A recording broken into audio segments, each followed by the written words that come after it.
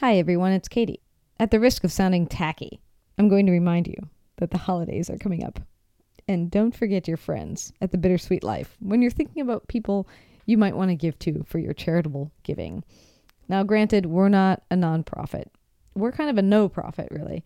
And thanks to the support of people like you who listen, we've been able to create this show without losing money.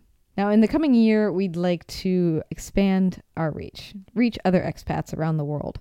And we're interested a little bit in exploring the possibility of hiring some sort of marketing expert to help us out in that regard. And we can't do that without financial support from you. Visit the donate button on our website. Click it, donate to us through PayPal, or send us an email and we'll send you an address to send a check to.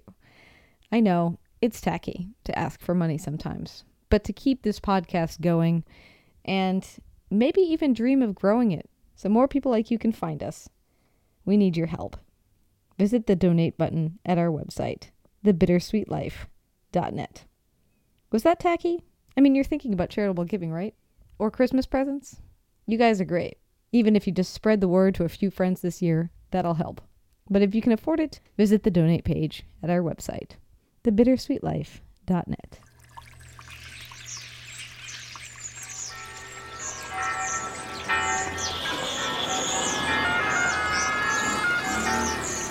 Welcome to Rome.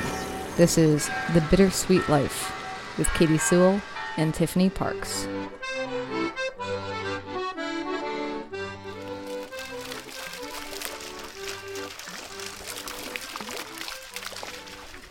Hello, this is The Bittersweet Life. I'm Katie Sewell. I'm Tiffany Parks. We're going to take you on a little tour. We've spent a lot of time on this podcast talking about Trastevere, which is the neighborhood that both of us lived in when I was here on my year abroad, and Tiffany still lives in. But it's also a beautiful place, and it's got good sounds and nice history, and Tiffany knows a lot about it. So where are we, Tiffany? We're sitting in the courtyard of Santa Cecilia in Trastevere Church. This is sort of the second most important church in the neighborhood, and it's one that a lot of people miss. If tourists do make it over here to Trastevere, it's across the river from the major sites of town. Usually they hang around the main church, Santa Maria in Trastevere, which is also a great church, but a lot of time they don't get over here to the other side of Trastevere, which is a little bit quieter and a little bit more unspoiled. And this church is the main church of this, let's say, this side of Trastevere. It's a medieval church. It's had several different reincarnations, though. The very, very first version dates back to the 4th century, but it was definitely rebuilt, or at least added to a number of times during the Middle Ages and then as late as the 1700s. But there are still some original aspects to it. Like what? Well, we've got a Romanesque bell tower, which, if you want to have a visual of what a Romanesque bell tower is, made of brick, and it's got several different levels, if that makes sense, and little arched, not windows because there's no glass, but sort of arched openings and columns, and it dates from the late Middle Ages. So this, I believe, is from, I can't remember the exact century, but let's say 9th century, I think, 9th or 10th century, I believe. If you go inside, you can find gorgeous mosaics that are much older than that. They date from the 7th century. And there are some frescoes by Cavallini, who is probably one of the very, very first important frescoist who is remembered. He's from the 13th century. And there's a gorgeous statue inside that's much later, that's made in 1600 of Santa Cecilia herself by Stefano Maderno, which is gorgeous. So there's a lot of great stuff in this church. And who is Saint Cecilia? Or Cecilia, as we in the United States would say, English-speaking countries. She was a wealthy Roman matron who was converted to Christianity by her husband. This was, of course, illegal at the time. This was, I want to say, the 2nd century AD. And she was also converting other people and had made her home into a church, which is what a lot of wealthy Christians did during the period in which Christianity was illegal. They would have a sort of secret church in their homes. And a lot of these secret churches then became actual churches when Christianity was legalized. And they're called titular churches now. And they're usually named after whoever it was who originated the church way back when. She was eventually executed for this. The story goes, the legend, which of course, you got to take all these Catholic legends with a grain of salt. It was that she was locked in the caldarium of her home. The caldarium is a kind of steam bath. So she was locked inside, and they tried to steam her alive. But it didn't work. She survived, and she was singing the entire time. She loved to sing. So they decided to decapitate her. It took 3 tries for them to get her head off, and even the 3rd try didn't decapitate her 100%. Apparently, there was some little tiny bit, like maybe one vein, her vocal cords or something, her trachea, her larynx, that had survived because she sang for 3 days before she eventually died. And so that's the story of Santa Cecilia. That's why she is the patron saint of music. But the story continues because in the 1600s, the church was being completely remodeled, redone. And so the Pope at the time was having the foundations of the church sort of dug up, and they discovered her body. And apparently her body was completely intact. It had not decomposed in all those years. So they called a sculptor named Stefano Maderno to come and sketch her and look at her so that he could create her in marble. And he did, and there's a gorgeous, as I said, a gorgeous sculpture of her lying on her side with a cloak over her head covering her face and her fingers in the position of an old symbol for the Trinity, 1 finger pointing on one hand and 3 fingers pointing on the other hand. There's also a plaque right by it that is basically a sworn oath by Maderno that he reproduced her exactly as he saw her. So maybe it happened. Who knows? I find it to be sort of a creepy statue. What do you find creepy about it? Well, the first time I ever came across it, it was a replica, obviously, and it was down in the catacombs.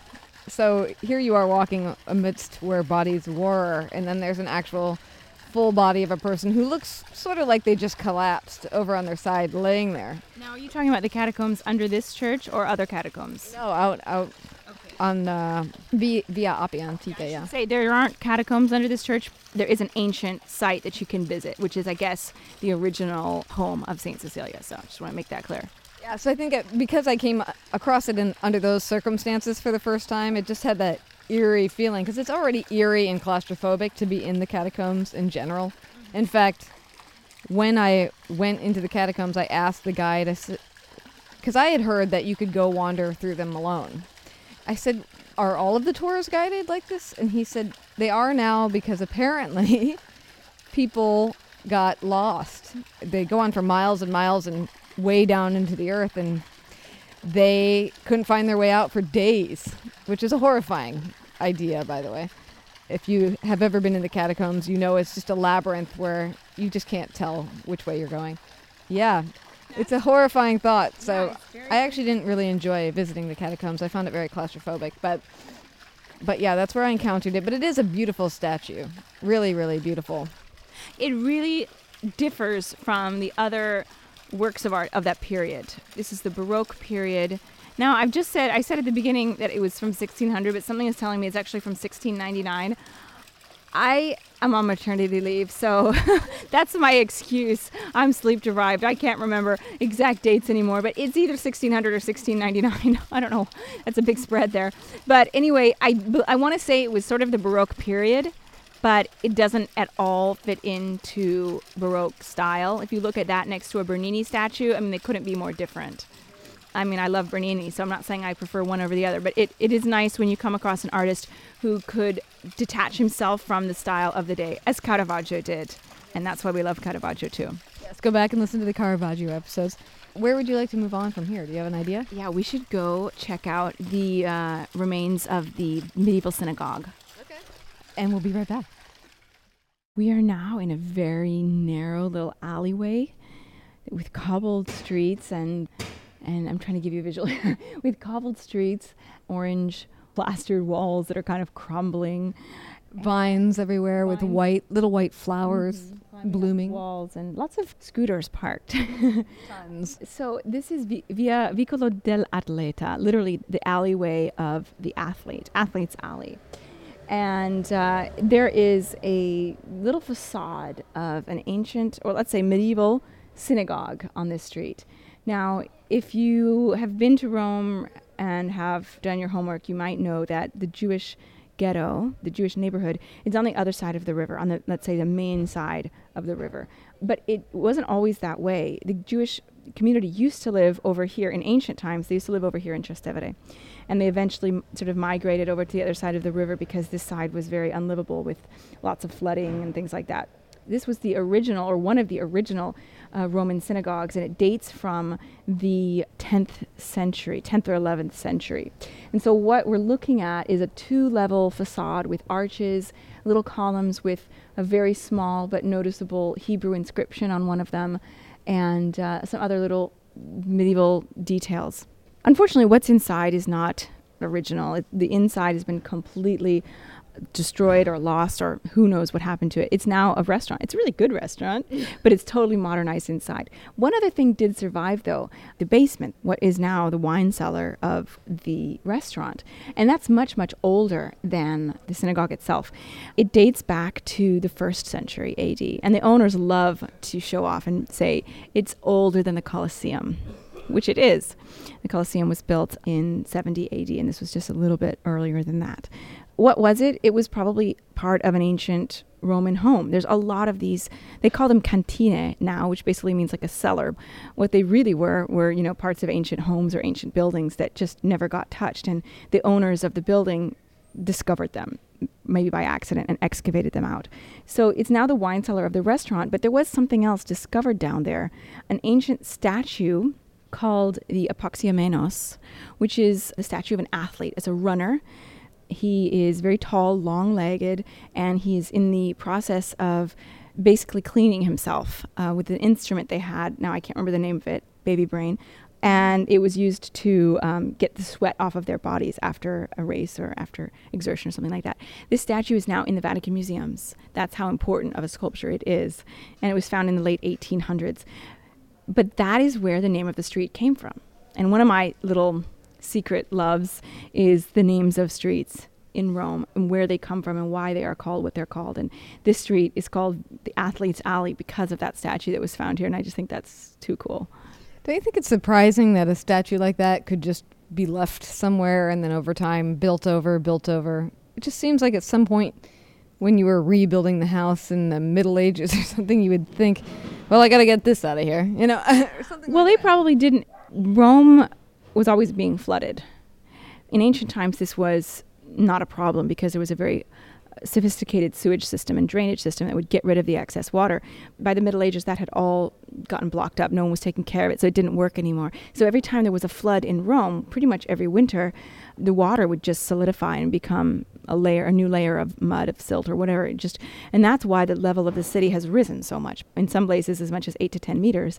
Over the years, over the centuries, little by little, maybe a centimeter at a time. So in the Middle Ages, when they were building new places, they didn't have the time, resources, or even the care to, build things really properly. They would just sort of build on to an earlier structure. And there was also not really an appreciation for ancient art during the Middle Ages. Not a lot, especially the early Middle Ages. They were just, here's an ancient house. Here's the foundation of an ancient house. Great, we don't have to build a foundation. Let's just build over it. That's what happened. And so it was probably completely under solid mud, this statue. And it wasn't until the 1800s when people started caring about archaeology. That's really the late 1700s, 1800s is when archaeology was born. Nobody cared before that time. They started digging for that stuff. So interesting, because I often think as I'm walking around, particularly when I know it was a historic spot, for instance, Circus Maximus, which is now just a gravel field, really. Can't help but think to yourself, I wonder how much stuff is buried under here. Well, a lot of stuff is under the Circus Maximus, actually. And they're starting to excavate some of it out. If you go to the far end towards the Aventine Hill, you can see that they're excavating that corner. I don't know if they're going to excavate the entire thing, but the foundation of the seats, they're still there. And they're covered in grass. I know, it's amazing. All right, so where do you want to walk to now? We're on the move now. Let's head to Via della Lungaretta. Okay.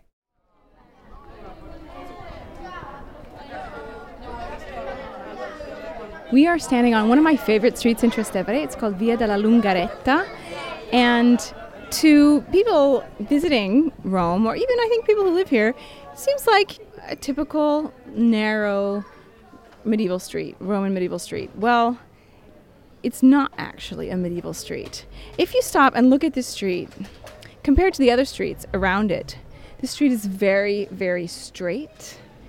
It may not be wide by our standards, but by medieval standards, it's actually a pretty wide street. To give you an idea, 2 cars could probably pass each other on the street, but not barely, and not much else. So it's all cobblestoned, of course, and there's a lot of medieval buildings lining it. I suggest that if you do come to Rome and do find this street, look up as you walk down the street, because you'll notice there are a lot of buildings from the 1800s in Rome that were put up when the country was unified. But on this street, you can find a lot of the original medieval buildings that have been here for 1,000 years longer. Maybe not 1,000, but a lot longer.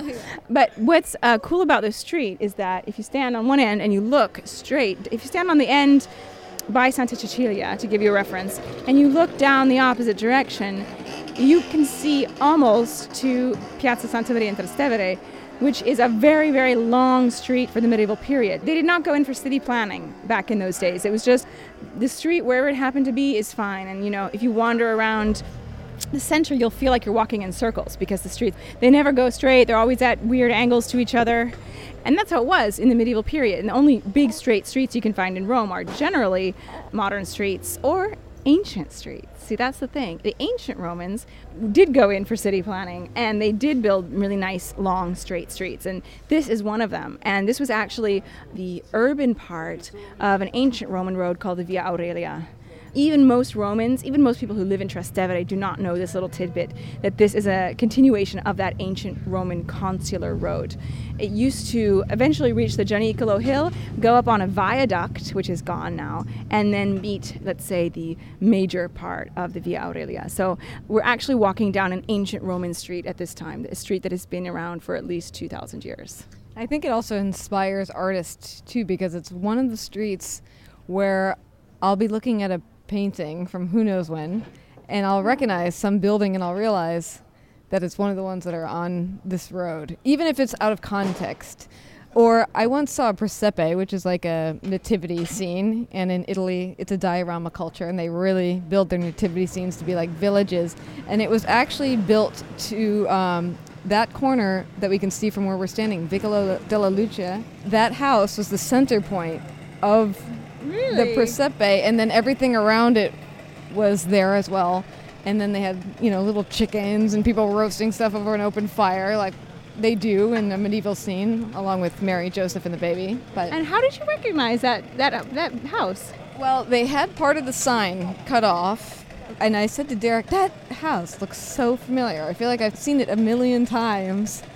And then I was just walking here the next day, and there it is. Like that's the house that was in that presepe. That's so cool. I love it when things like that happen. Yeah, it was really cool. And kudos to that person for making it so perfect. It was exact representation. So you can come to Trastevere and look at that little house. It's shorter than all the other ones, so it's a little charming. Yeah, and that's what gives you sort of a clue as to the medieval buildings. If you need help recognizing them, they're generally not more than 2, maximum 3 stories high. They always have a roof that sort of hangs out over the edge of the building, and it's generally got wood beams along it on the underside. And the windows are often smaller. They're often arched, and there's little details around the outside, like little mini battlements, that kind of thing. Mm-hmm. Don't they usually have a cross in the center of them? Or is that not medieval? In the center of the windows. That's early Renaissance, actually. Those are called Guelph windows, 1400s. Gotcha. Okay. So where do you want to lead us now? I don't know. Let's just follow the straight road that the Romans made? That sounds like a good plan. I should note that I almost lived on this street, but that's right.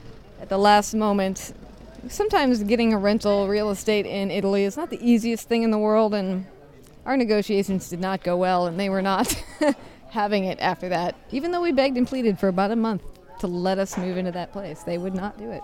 Were you offering too little, or was there a different problem? Well, eventually we were offering whatever they wanted, but they kept saying, no, we have to move another tenant in there, and it was right across the street from the used English language bookshop, which is here, which we did an episode in during our smell episode, which I loved. And I thought, living across the street from a used bookstore on a little quiet road that's full of medieval buildings. Is it this one right here? Yeah, it's right here.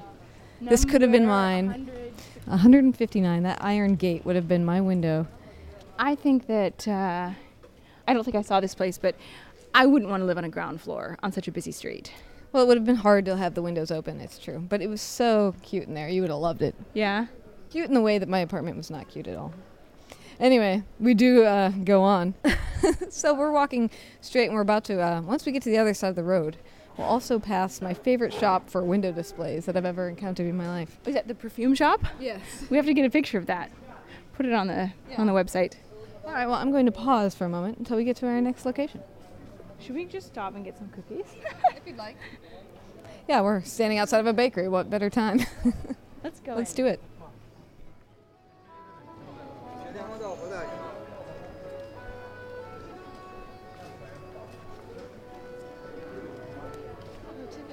That's my favorite accordion player. Yeah, he's good.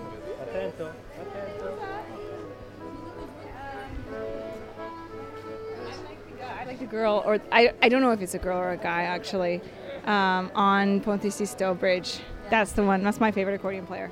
I would love to know this guy's story.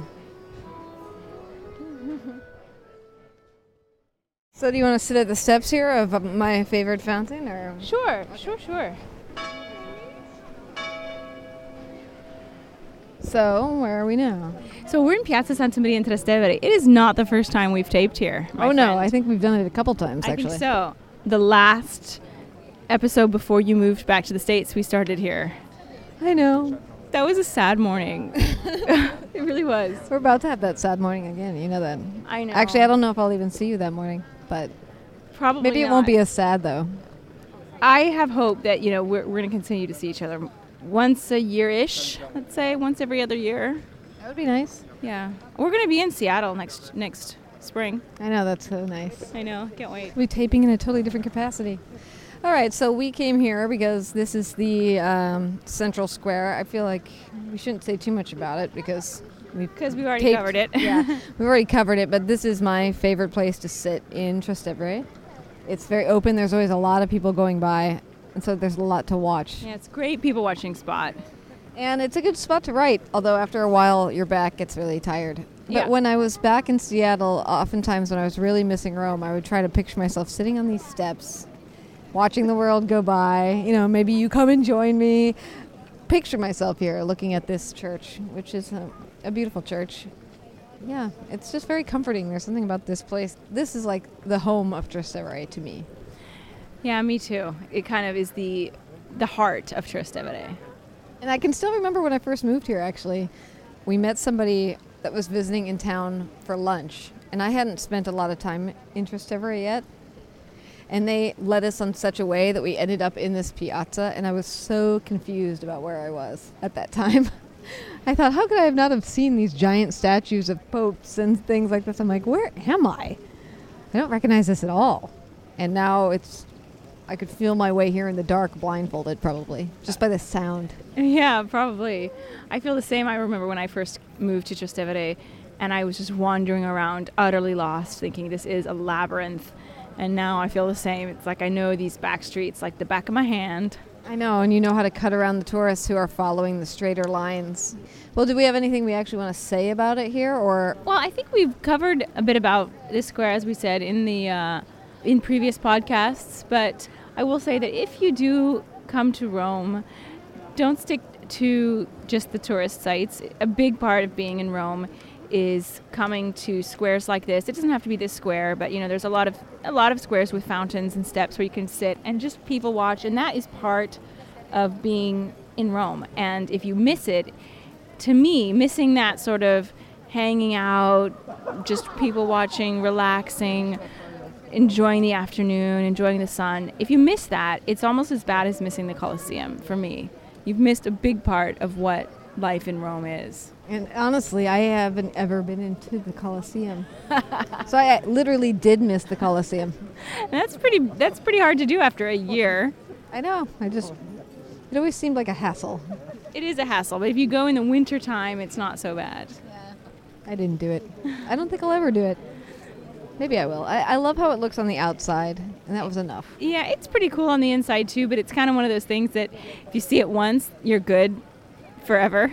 My mother-in-law has never been inside. See, there you go. She's lived in Rome for 30 years. No, more. About 35 years. And she's never been inside the Colosseum. Have you asked her why not?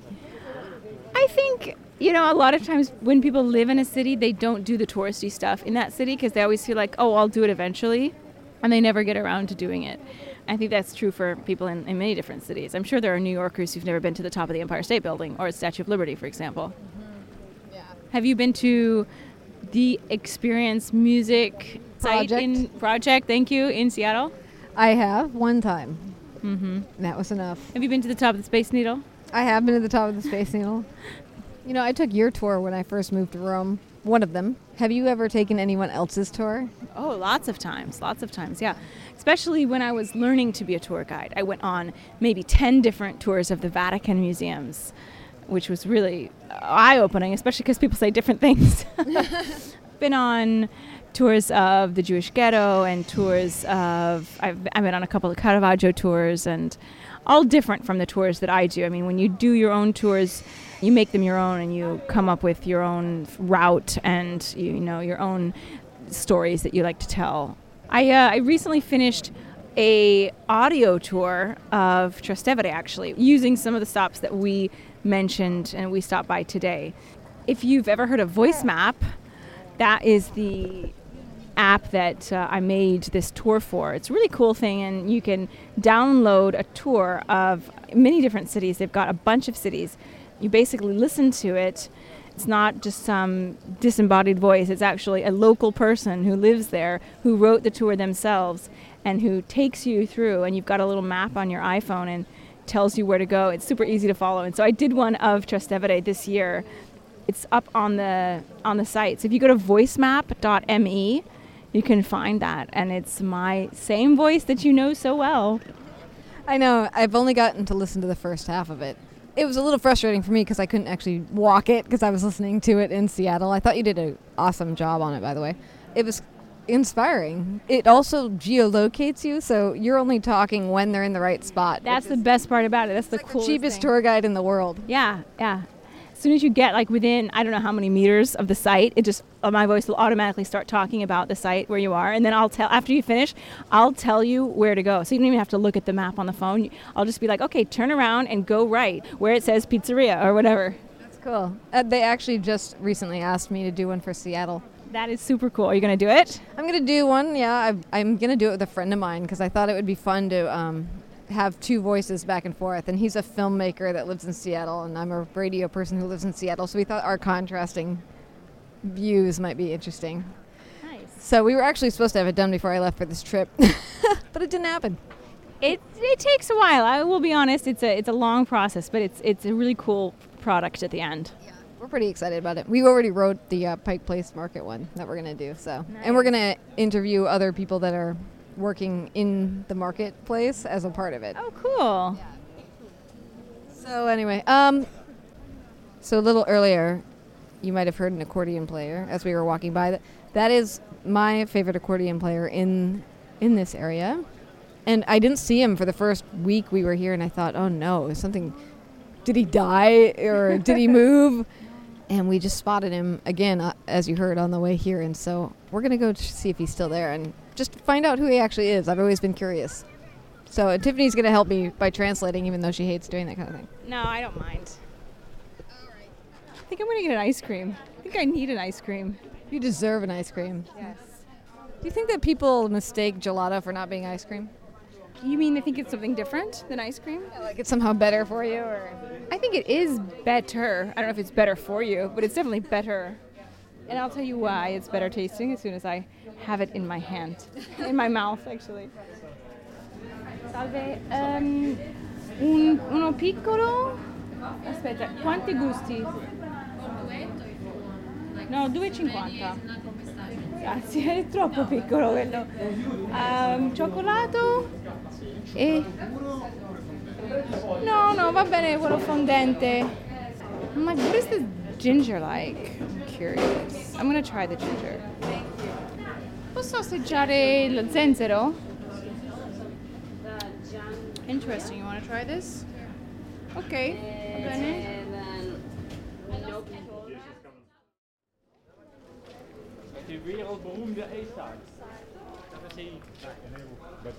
All right, what did you pick out?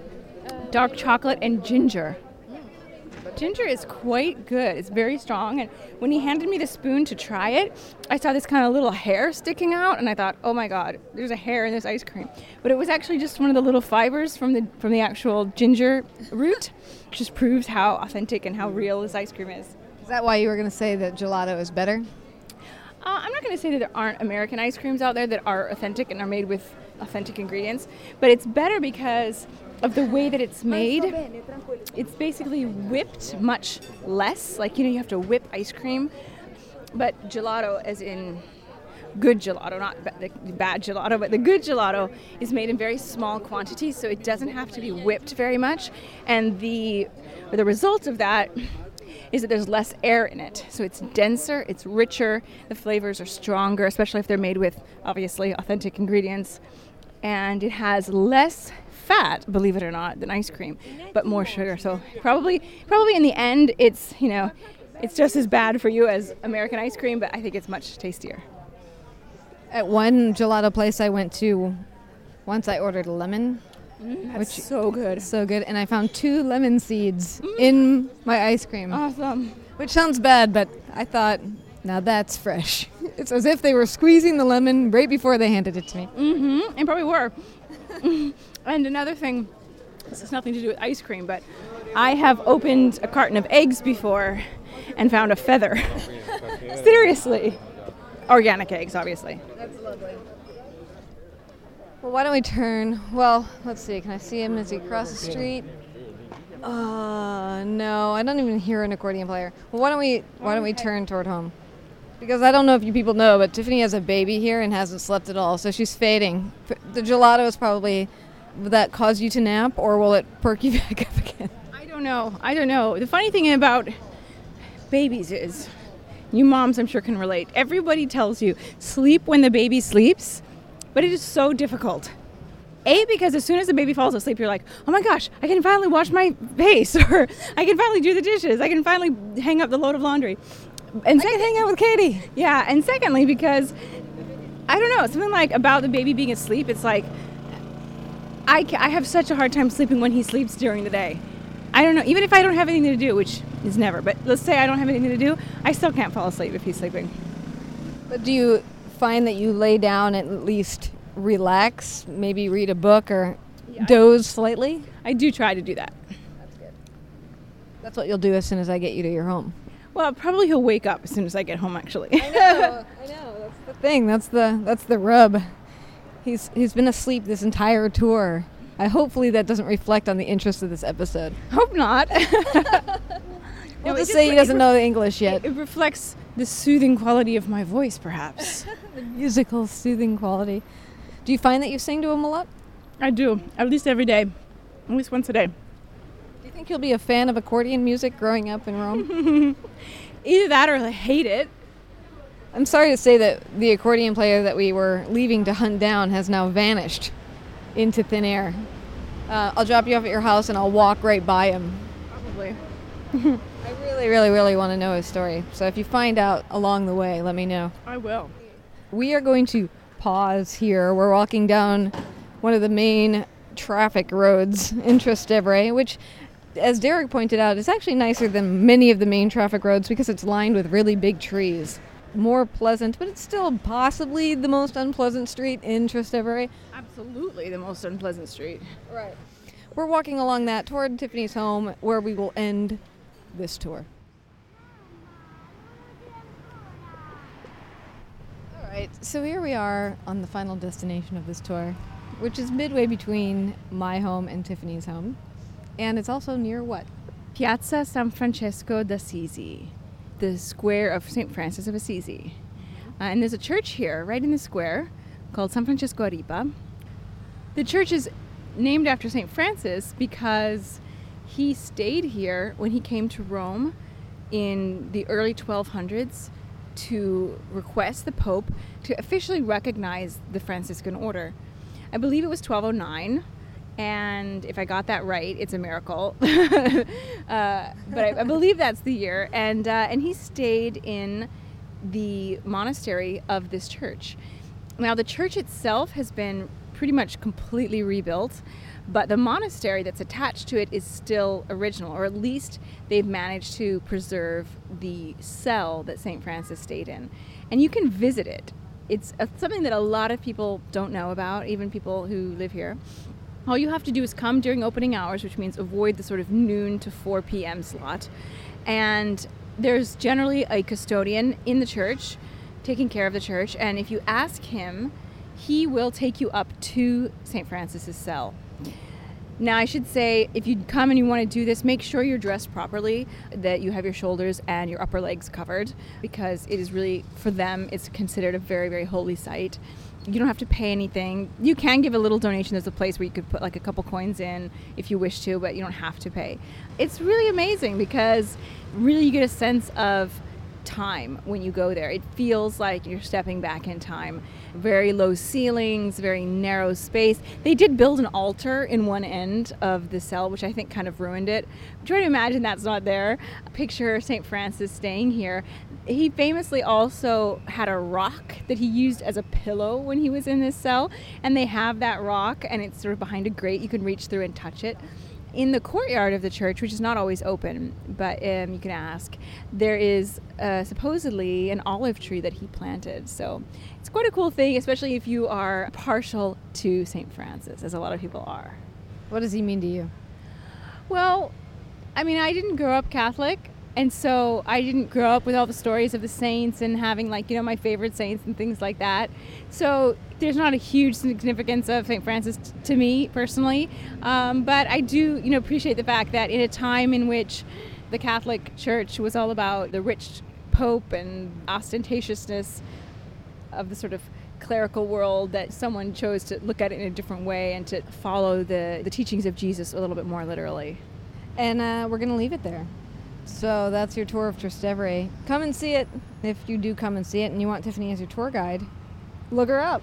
Yep. You can either download her on VoiceMap or you can look her up through her blog. And you can have the flesh and blood version. Yes. Significant price difference. Yes. The audio tour is cheaper, but maybe not as charming. No, it's just as charming. All right, so we're going to leave it there. And until next time, I'm Katie Sewell. I'm Tiffany Parks. Aurelia was sleeping. And this is The Bittersweet Life. Talk to you soon. Bye. Thanks for all the ways you support us. Give us a good rating on iTunes, maybe 5 stars if you like the show. It will help other people discover that we exist. Thank you. You're the best.